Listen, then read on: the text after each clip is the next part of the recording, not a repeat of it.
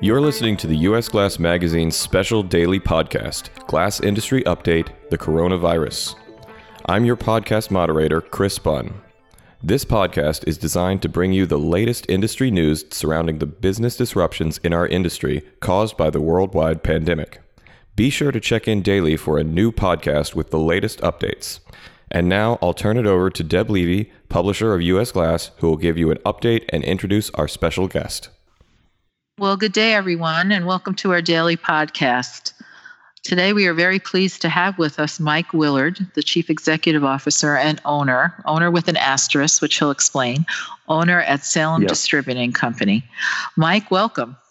Hi, Deb. Always good to chat with you. Thanks for having me on. Sure. Thanks. Thank you for joining us today. I think you'll have a very unique perspective for our listeners because Salem is such a local and a global company at the same time. So can I first start off by asking you to, just for the few people who might not know about Salem, tell us what you do? Sure. We're a wholesale distributor. We don't manufacture anything. And we represent various glass fabricating machine companies, as well as consumable supplies to process glass.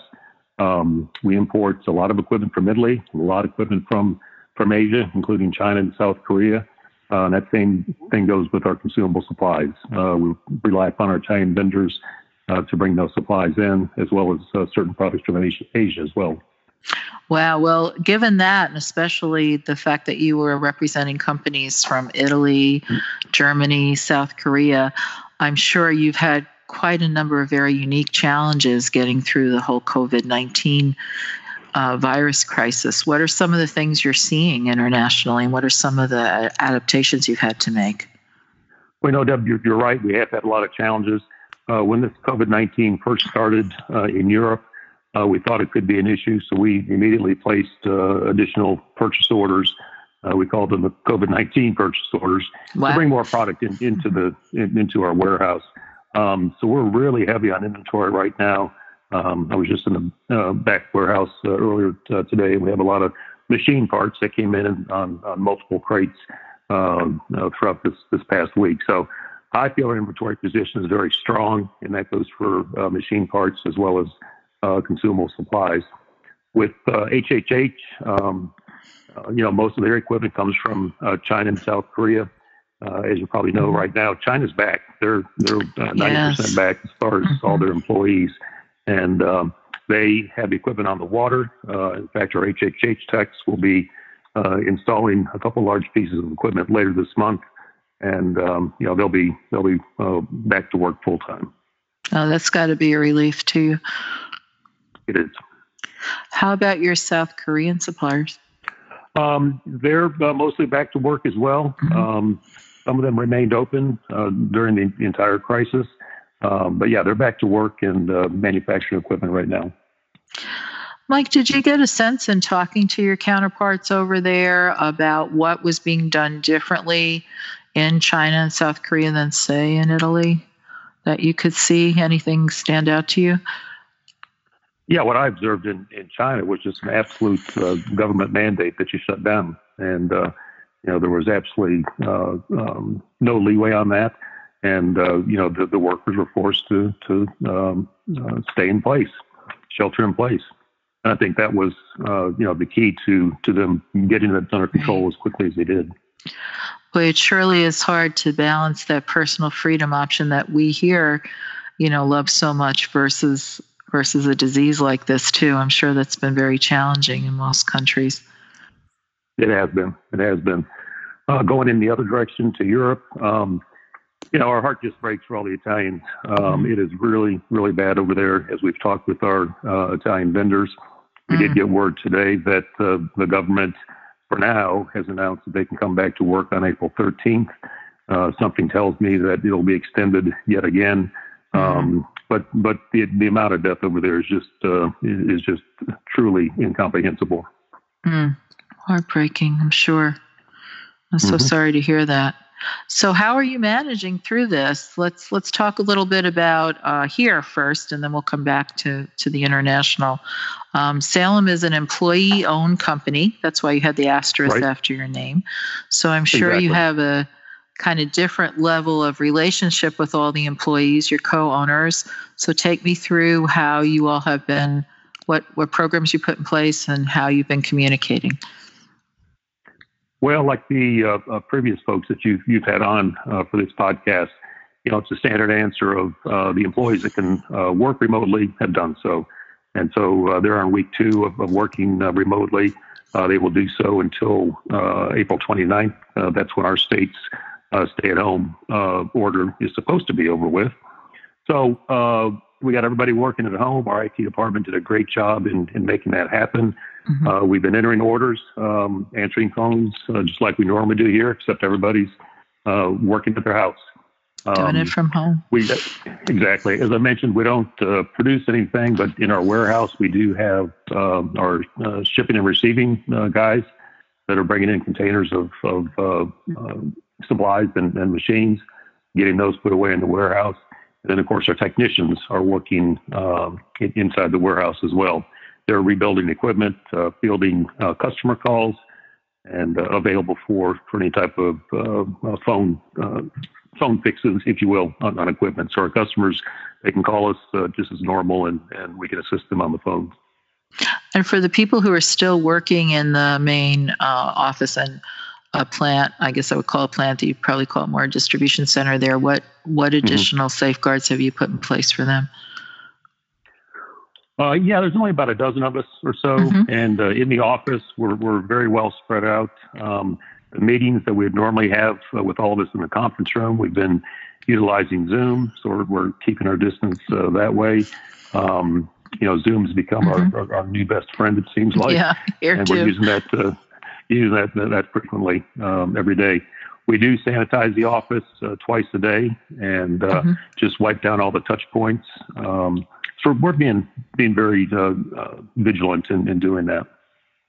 Well, that's good to hear. And Mike, I know that I know how I felt these last few weeks trying to manage through this. It's been among the most challenging things I've ever felt like I've had to do in my career. How is this on your scale of 1 to 10, and how have you been keeping yourself sane? Yeah, it's certainly a 12. This is the biggest challenge. Challenge in my professional career. One of the things that I'm working on with our employees is it falls under 3 areas. One would be maintaining our culture and morale. It's tough for employees to get disengaged with their fellow coworkers here. Today was supposed to be a very special day for our organization. This week, we had scheduled our national sales meeting for this week. It's unfortunate, and we were going to celebrate, being employee-owned. We've been employee-owned now for 20 years. I think that might be a glass industry record, by the way. Yeah, it might be. Yeah.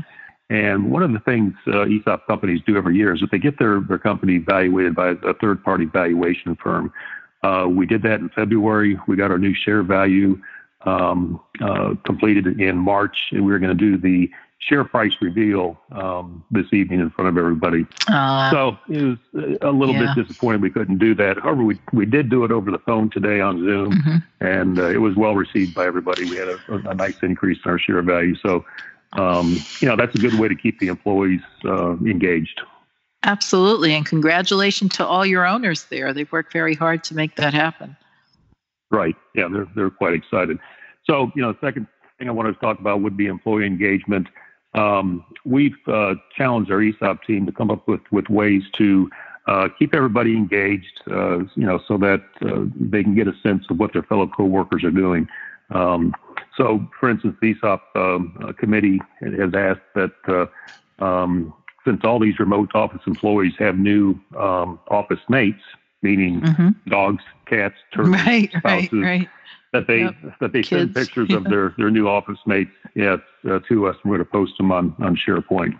How neat. And they'll be doing other things, pictures of your workstation at home, do different type of fun things just to keep the fellow owners engaged. That's great. The last thing that I'm working on is just this whole thought of employee isolation and the uncertainty of the future. Obviously, I can't predict the future, but we can certainly help our employees with being isolated at home. So, what that entails is just a lot of touch points throughout the week, whether it's a simple email, text messages, me calling employees. We got to keep that touch point up so that our morale and culture, stay as strong as it has always been. Makes sense. And what about your own morale? How are you doing with that? Trying to stay as positive as possible. Everybody's gym has been shut down, right? So you can't break away gym, at lunchtime. Church and gym, very difficult not to have either one. Yeah. Yeah, exactly. But just exercising around the office here. We've got plenty of room to walk up and down our road at lunchtime. So did that today, and trying to have some level of sanity. Right. And let me ask you too, Mike, about your customers, because I know some of the things that, first of all, how are they faring? And I also know some of the things they worry about are, okay, I'm able to eke out operations here, but what if something breaks and I need a part or something goes on like that? How are you handling that?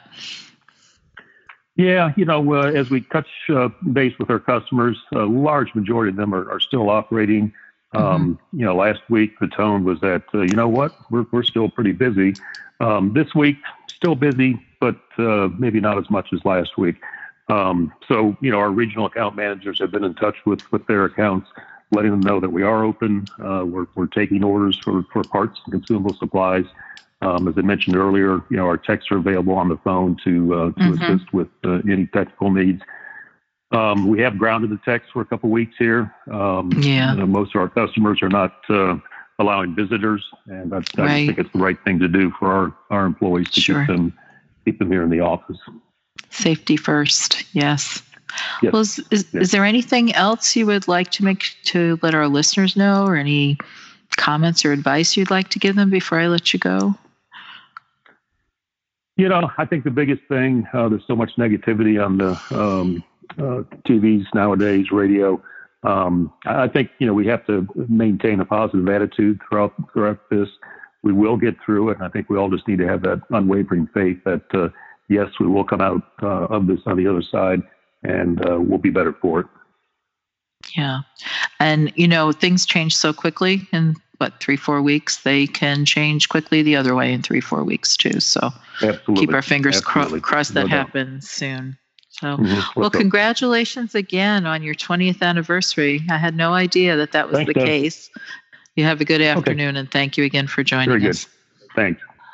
We have only one update for today, but it's a very important one. It comes to us from Bailey Specialty Cranes and Aerials. Bailey is open with a skeletal crew handling its DoD projects, parts, and service calls. The company has also responded to New York Governor Cuomo's request for an automatic AmbuBag compression machine. This device automates the use of the AmbuBag in critical emergency situations, and Bailey is beginning production on it in the near future as soon as approval is confirmed. And that's our only update for today, and thanks to Bailey for jumping in to help. Everybody have a good day.